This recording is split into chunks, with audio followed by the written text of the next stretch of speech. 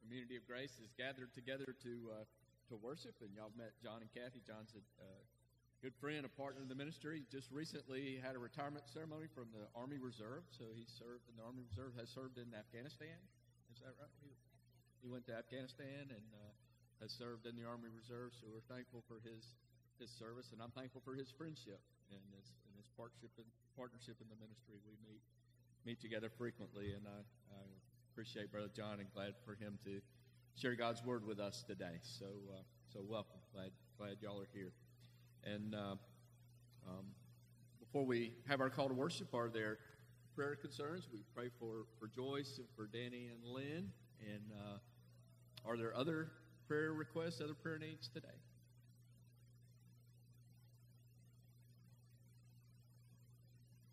All right, let's pray together. Gracious Father, we're so thankful to be able to gather together this morning. We're thankful for your kindness toward us. We're thankful for the rain that you have provided for us, Lord, and we're thankful for the bounty of creation and so many ways you provide for our needs, Lord. And we're thankful for the illustration that the rain gives to us of your word going forth and accomplishing the purpose for which you sent it. And Lord, we're just thankful for your word and thankful for the opportunity to gather today and hear the proclamation, the preaching of your word. And Lord, we pray that it would be edifying and fruitful for us. And Lord, we do pray for Miss Joyce. We pray for her recovery from the COVID, and we ask for healing for her and restoration. We pray for Steve as he ministers to her and others that might be providing care. And Lord, we pray that Danny and Lynn would have no symptoms and be fine and be okay. And Lord, we continue to pray for Miss Sarah and Miss Lou and the season of their life, that you would grant them peace and grace and all that they need to prosper and thrive during these days. And Lord, we're so thankful for your provision for us in so many ways. And Lord, we pray that you would help us as we seek to grow in grace, to grow in faith, to grow in spiritual maturity, and to grow in our faithfulness to your truth and to your work. And Lord, as we meet together, bless us with your presence and your peace. In Jesus' name we pray. Amen. Right, our call to worship this morning will come from Psalm 19. Psalm 19 will be our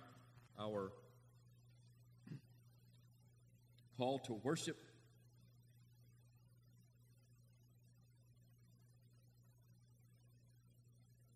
Psalm 19, to the chief musician, a psalm of David. The heavens declare the glory of God, and the firmament shows his handiwork. Day unto day utters speech, and night unto night reveals knowledge. There's no speech nor language where their voice is not heard. Their line has gone out through all the earth, and their words to the end of the world. In them he has set a tabernacle for the sun, which is like a bridegroom coming out of his chamber, and rejoices like a strong man to run its race. Its rising is from one end of heaven, and its circuit to the other end, and there is nothing hidden from its heat. The law of the Lord is perfect, converting the soul. The testimony of the Lord is sure, making wise the simple. The statutes of the Lord are right, rejoicing the heart. The commandment of the Lord is pure, enlightening the eyes. The fear of the Lord is clean, enduring forever. The judgments of the Lord are true and righteous altogether. More to be desired are they than gold, yea, than much fine gold. Sweeter also than honey and the honeycomb. Moreover, by them your servant is warned, and in keeping them there is great reward. Who can understand his errors? Cleanse me from secret faults. Keep back your servant also from presumptuous sins. Let them not have dominion over me, then I shall be blameless, and I shall be innocent of great transgression. Let the words of my mouth and the meditation of my heart be acceptable in your sight, O Lord, my strength and my Redeemer. Let's pray together. Lord God, may the prayer of David be our prayer today, that the words of our mouths and the meditation of our hearts would be pleasing and acceptable in your sight, O Lord. We pray that your Spirit would grant us the grace that we need to worship you in spirit and truth. Lord, we pray that you would be glorified, you would be exalted, and everything that happens in this room this hour, that, Lord, Christ would be exalted, that we would behold your glory, and by beholding your glory, we would be drawn to worship you in spirit and truth. And we pray that the words of our mouths and the meditation of our hearts would be acceptable in your sight, O Lord, our rock and our Redeemer. And it is in Jesus' name we pray. Amen. Right, I'm going to invite you to take out your hymnal and turn with me to hymn 136. Lord God, we're so thankful for this opportunity to gather together and to hear the proclamation of your word. Lord, we're thankful that you have spoken through your word perfectly and inerrantly and sufficiently for us. And Lord, may we grow as we hear and listen. We pray for Brother John and pray that you would grant him clarity and power as he preaches to us this day. And it is in Jesus' name we pray. Amen.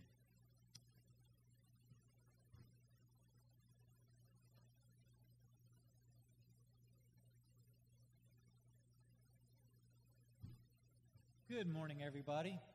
If you would, turn in your Bibles to John chapter 8, and we're going to be looking at verses 27 to 37.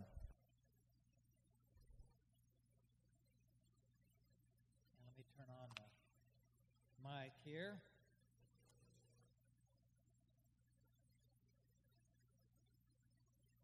It's on?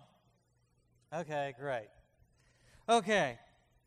And we see here in this passage in John chapter 8, starting at verse 27, what exactly Jesus expects to those who respond to his message. Let us listen to God's word. They did not understand that he was telling them about the Father. So Jesus said, "When you have lifted up the Son of Man, then you'll know that I am he, and that I do nothing of my own, but I speak just what the Father had taught me. The one who said to me is with me, and he has not left me alone, for I always do what pleases him." Even as he spoke, many believed in him. To the Jews who believed in him, Jesus says, "If you hold to my teaching, you are really my disciples. Then you will know the truth, and the truth will set you free." They answered him, "We are Abraham's descendants and have never been slaves to anyone. How could you say that we shall be set free?" Jesus replied, "Very truly, I tell you, anyone who sins is a slave to sin, and a slave has no permanent place in the family, but a son belongs to it forever. So if the Son has set you free, you will be free indeed. I know that you are Abraham's descendants, yet you are looking for a way to kill me, because you have no room for my word." The word of God for the people of God. Many years ago, Walmart figured something out. They figured out they had a lot of dissatisfied customers. And the customers were very dissatisfied when they had to return a product, and they would have a hard time returning a product. One of the common reasons they had a problem was they lost the receipt of the product they wanted to return. So Walmart had the great idea of a no questions asked return policy. You could return anything without a receipt and get your money back. Well, they did have a lot of satisfied customers. But guess what? There's people returning stuff that they own for quite some time. There's other people who are returning stuff and getting money for stuff they didn't even buy at Walmart. As a result, Walmart lost a lot of money. And you say, well, how could they do that? Because they had the wrong focus. That, having satisfied customers is just one part of the equation. The overall purpose of Walmart is what as a business? To make money. That satisfied customers is just one part of that equation. And to keep that in a balanced equation of being a business. Well, we turn to Jesus and his message. So often we just stress one aspect of Jesus' ministry, calling people to believe in him. But Jesus calls us more times, as recorded for us in the Gospels, to follow him more than to believe in him. He calls on us to be his disciples more often than he calls us to believe in him.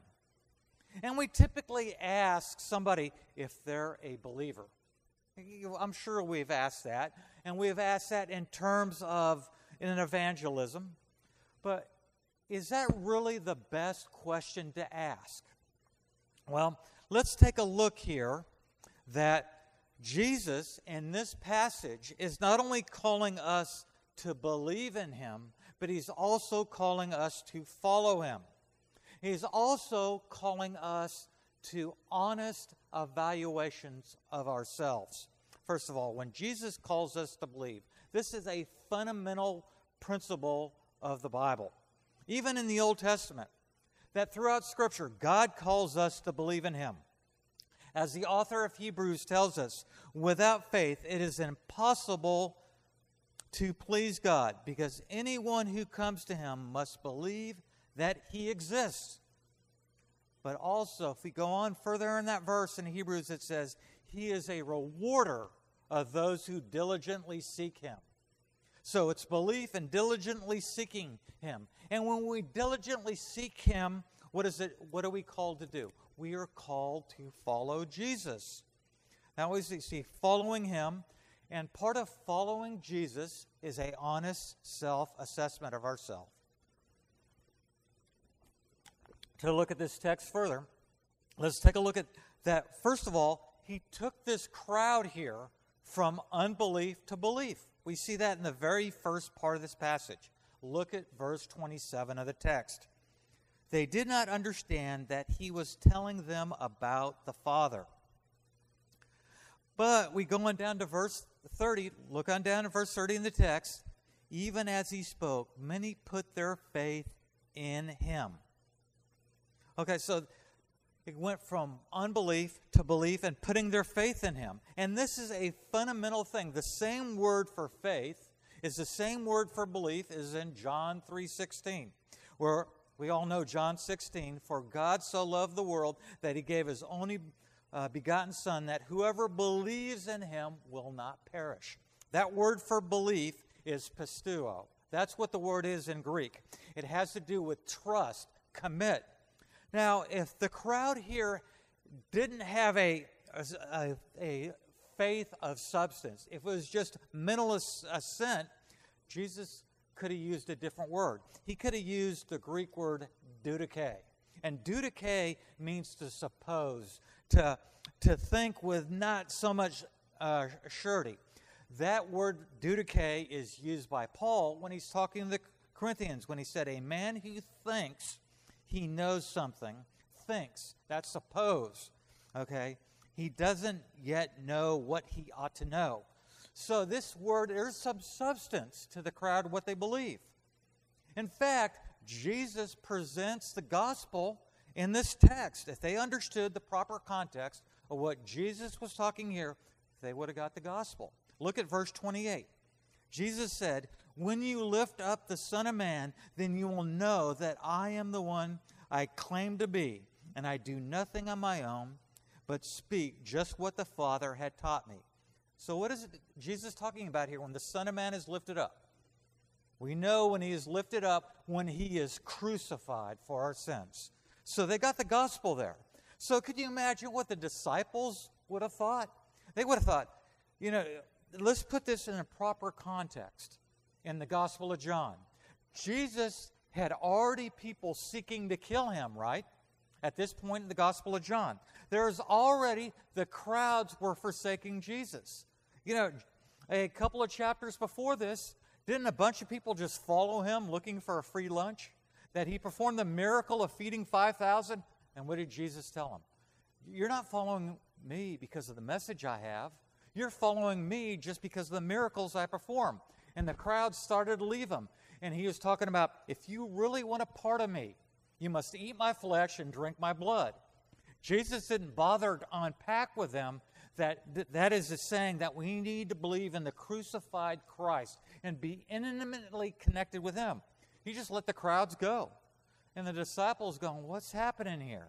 So after the disciples see there's already somebody out to kill him, there's already the crowds are starting to leave because Jesus' teaching is too tough.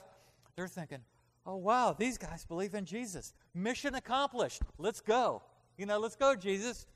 But Jesus did not stop there, neither shall we. Now, I think that unfortunately, as evangelicals in our time, we are so happy to get somebody to believe the gospel, we don't take them further with the gospel message and call them to be disciples. This is what Jesus is saying here. He is saying not only believe in him, but two other things he's saying. You must be my disciples, and I must set you free from sin. That's what it really means to be a Christian. We see here in verse 31 and 32 of our text. To the Jews who believed in him, Jesus says, if you hold to my teaching, you are really my disciples. Then you will know the truth, and what? The truth will set you free. What is a disciple? Is somebody who is genuinely teaching, committed to the teaching of Jesus. And in the first century, people were more familiar with the idea of discipleship. That it was very common for Jewish people to find a mentor and to follow them and to learn about the Jewish faith and how to live by being mentored by somebody, actually living with them, spending time with them, being intimately involved with them. And as a result of that, they learn a whole way of life. And that's what we learn from Jesus, a whole way of life. And what is the result of following Jesus in that way of life? We are set free. And this is not just the teaching of Jesus. This teaching is throughout the New Testament. Turn in your Bibles to 1 Corinthians chapter 6, and let's look at verses 9 through 11 here real quickly, talking about this freedom we get from being free from sin. 1 Corinthians chapter 6, starting at verse 9. Let's take a look at that. I'll give you a second to turn there. Do you not know that the wicked will not inherit the kingdom of God? Do not be deceived. Neither the sexually immoral, or the idolaters, or the adulterers, nor the male prostitutes, nor the homosexual offenders, nor thieves, nor greedy, nor drunkards, no slanderers, no swindles will inherit the kingdom of God. It's clear. That's a pretty inclusive list of people who will not inherit the kingdom of God. People who are habitually involved in them. But where's the hope of transformation, of being free from all this sin? Verse 11. And that is what some of you, were. Notice the past tense. You were. But what happened? You have been washed. You have been sanctified. And what does sanctified mean? You've been set apart. Set apart from all this wickedness that's in the world, and set apart to glorify God as a disciple. And you are justified. What does it mean to be justified? Because of the sins that you have been nailed to the cross as a Christian, that you have been declared just before God. You've been declared righteous, just as you have never sinned. That's what Jesus is saying here. In the name of the Lord Jesus Christ and the Spirit of God. Pretty clear, is it not, what the Bible teaches? But there's a lot of confusion in our day, really, what it means to be a disciple, or what sins Jesus had set us free, or really, what is sin to begin with? A lot of confusion. But you know what? There's nothing new about confusion in understanding Jesus' message. Look at this crowd. They didn't make much sense. Look at verse 33. They answered him, we are Abraham's descendants, yet we have never been slaves to anyone. How could you say you have set us free? Okay, let's look at these Jewish folks here. They're saying because they are a physical son of Abraham, because they've been a Jew, they've never been a slave to anybody. Don't they know their own history? Don't they know that they were slaves in Egypt for 400 years? Not only that, what is going on during this time? Are they self-governing? No. Who is over the Jewish people? Who has enslaved the Jewish people as Jesus is talking? The Romans. And it's so often that people don't make sense. What they're talking about is, in a sense, that, well, we have this spiritual heritage. And so I really think they cut on the fact that Jesus was talking about something spiritual going on here. That they were just saying, hey, we have this great spiritual heritage. We're a son of Abraham. We're Jewish people. Don't tell us that we're a slave of sin. Just like when you witness it to somebody today, the most common things I hear when I talk to people about really following the Lord as a disciple, you know what usually I hear? Usually they take the direction in a spiritual direction. Rather than talk about discipleship, they talk about religious activity they're involved in. Things that are actually good things. Like they'll say, well, I pray, you know, or I've been baptized, or I'm a member of a church, which are all good things. But the bottom line, have they been set free from sin, and are they following the Lord as a disciple? And a lot of times people don't make sense like this crowd here. They don't realize they need to be free. Because what does Jeremiah tell us about our heart? Our heart is deceitfully wicked. Who could know it? That's why we need heart surgery. That's why we need to come to terms with spiritual discernment and really look inside our heart. And why don't people want to look inside their heart and really look what's going on in relationship to God? Because Jesus tells us earlier on in the Gospel of John that our deeds are evil. That's why we don't want to come in the light. And what I encouraged people to do, when I share the gospel, I encourage them to look in, to follow the example of Pilgrim's Progress. How many of you have read Pilgrim's Progress? That is one of the best books, the best analogy for the Christian life. Other than the Bible, I would say probably that is the best book a Christian can read, to see the analogies that God has really gifted Bunyan for the gift of analogies. But see, as Pilgrim began his journey as a pilgrim, as a follower of Christ, what was the first thing he came to? The Slough of Despond. And what was the Slough of Despond? It was this nasty, murky river that Pilgrim had to go through. And in this murky river, what do you think he came out of that river looking like? A muddy monster just covered with muck and mud. And that's when many people turn back. Why? Because they don't want to get dirty. But I tell you, if you really come to Jesus, you're going to do business with your stuff. Not necessarily the outward activities that may be involved, what you're doing outwardly, and the sins that you're involved in that the world could see, or a few people that really know you could see. But the main thing is he looks at your heart. And when you really look in, that you could really see how wicked you are and how right Jeremiah is. But Jesus doesn't leave you there. You know, Jesus gives you the tools to deal with that mess. He's not like some people. You know what I can't stand is somebody who tells you you're doing wrong but doesn't do anything to correct it. One of the most frustrating things I see with parents, there's certain parents out there that are constantly chastising their children and telling them they got to do better, but are not telling them what they need to do better. Isn't that crazy? But we've seen it, haven't we? You've seen parents who've done that. Or what about, have you ever had a boss that really doesn't tell you you're doing wrong, just kind of lets you do your own thing for a while, then it comes time for your review, and he tells you you're doing a terrible job? Oh, yeah, thanks for letting me know. You know what I mean? That's terrible. But Jesus is not like that. Jesus tells you by his word how to live and how to deal with internally what's going on. And not only, he gives you the power to overcome that. And we also see that the power to overcome that is in 1 John 3:9. Turn to that verse. That is a very key, important verse we need to look at here. That 1 John 3:9. No one who is born of God continues to sin because God's seed remains in him, and he cannot go on sinning because he has been born of God.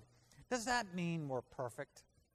Does that mean we're not going to ever sin again once we receive Jesus as our Savior and commit to following him as a disciple? No. What it's talking about here, if we look at the Greek, it's talking about habitual sin, being enslaved to sin. That we are free from being enslaved to it. We still stumble and fall at times, but we have been set free. I like how Warren Wiersbe describes it. he says Christians are not sinless. That meaning that we don't sin at all, but we do sin less. What he means by that, we definitely sin less, and we're free more and more as God's sanctifying work works in us. And what really helps you understand this is the Westminster Confession of Faith. I believe the Westminster Confession of Faith is one of the best confession of faith ever written. A very good confession of faith that is very similar and in about the same time frame is the London Confession of Faith. That's what the people who settled in this country, the Pilgrims and the Puritans, went by those confessions of faith. They lived by them. And you look at their character they had. That we need to look at our old confessions to give us a summary of what the Bible teaches.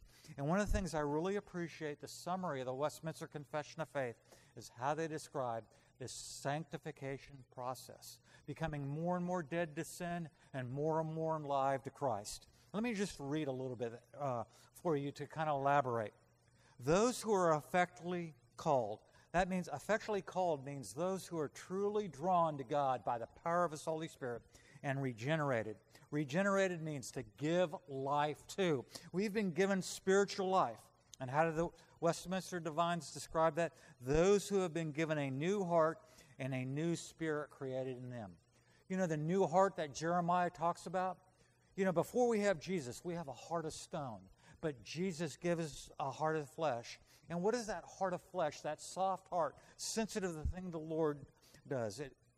That we are sanctified and actually and personally by the power of Christ's death and resurrection, by His word and His Spirit dwells in us, that the power of sin ruling over us in the body is destroyed.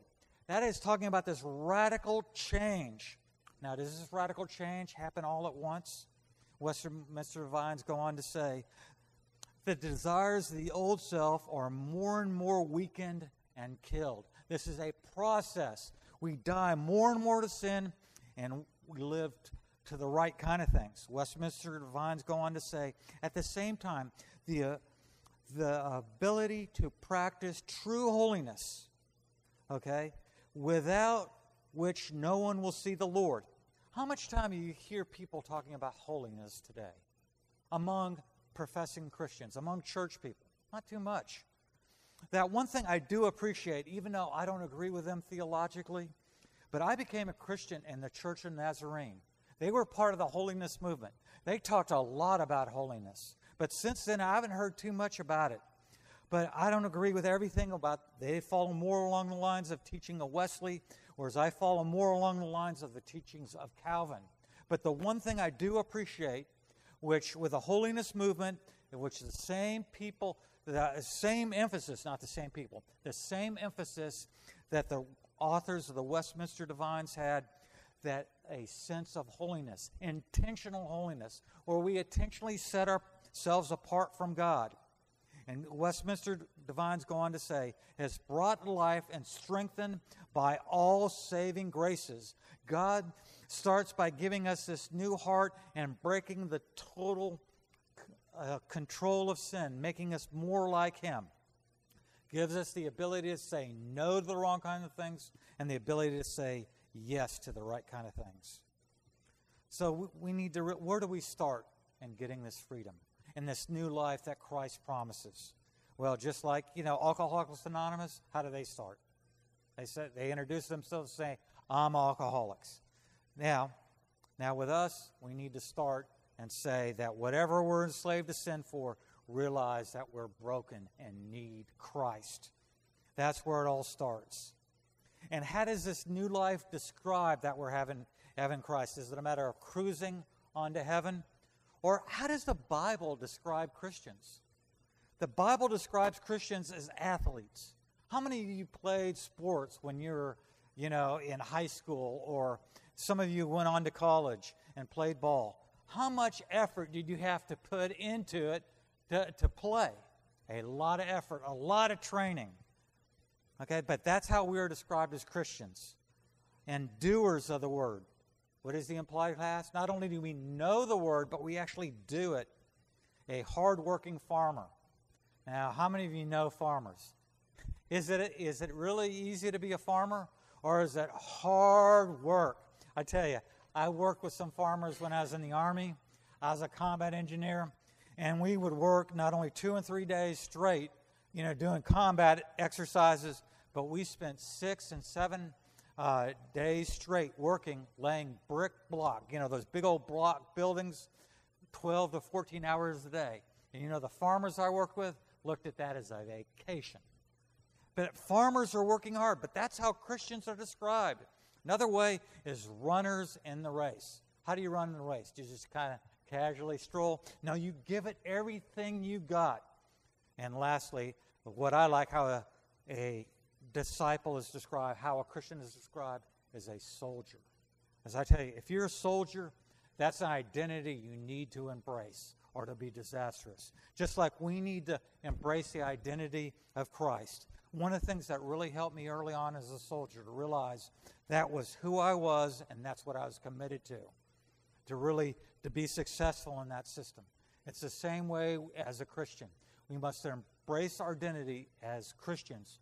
What does a Christian mean? Little Christ. And we need to embrace that identity. So we need to, and the thing is, you think, well, this sounds like hard work. Oh yeah, it is. But it's the best way to live. God's not a cosmic killjoy. He knows the best way for us to live. And then by embracing His life and making an intentional effort to Him, we really find out what real life is all about. It's kind of like this. And I'll close with this example. That at the end of the Civil War, there's 2 kinds of slaves. Okay, when the Union forces came in and set the slaves free, there are some slaves that stayed on the plantation, that stayed working for the same master. Nothing really changed after the Civil War. They were declared free, but they stayed pretty much in the same lifestyle. And some of them even took on the name of their former master. If their master's name was Jones, they took on his name, Jones, stayed on the plantation. But there was another group of slaves that took on the name of freemen. Have you ever met anybody with the name of freeman? Somebody that took on that identity. These former slaves took on that name because they wanted to be free, and they got off the plantation and really embraced their freedom and their new way of life. It is my hope and prayer that all of us embrace the life we have of free men in Christ Jesus, and we present the gospel. We present the gospel as freedom from sin and in the ticket to the right way to live. Let us pray. Dear Lord, we praise you for the God that you are. We thank you so much for saving us. We thank you for the freedom that we have in you. We thank you for the right way to live because of what you have done for us. In Jesus' name we pray. Amen. Now, Mark, if you'd close us in our closing hymn. Through the blood of the everlasting covenant, may He make you complete in every good work to do His will, working in you what is well-pleasing in His sight, through Jesus Christ, to whom be glory forever and ever.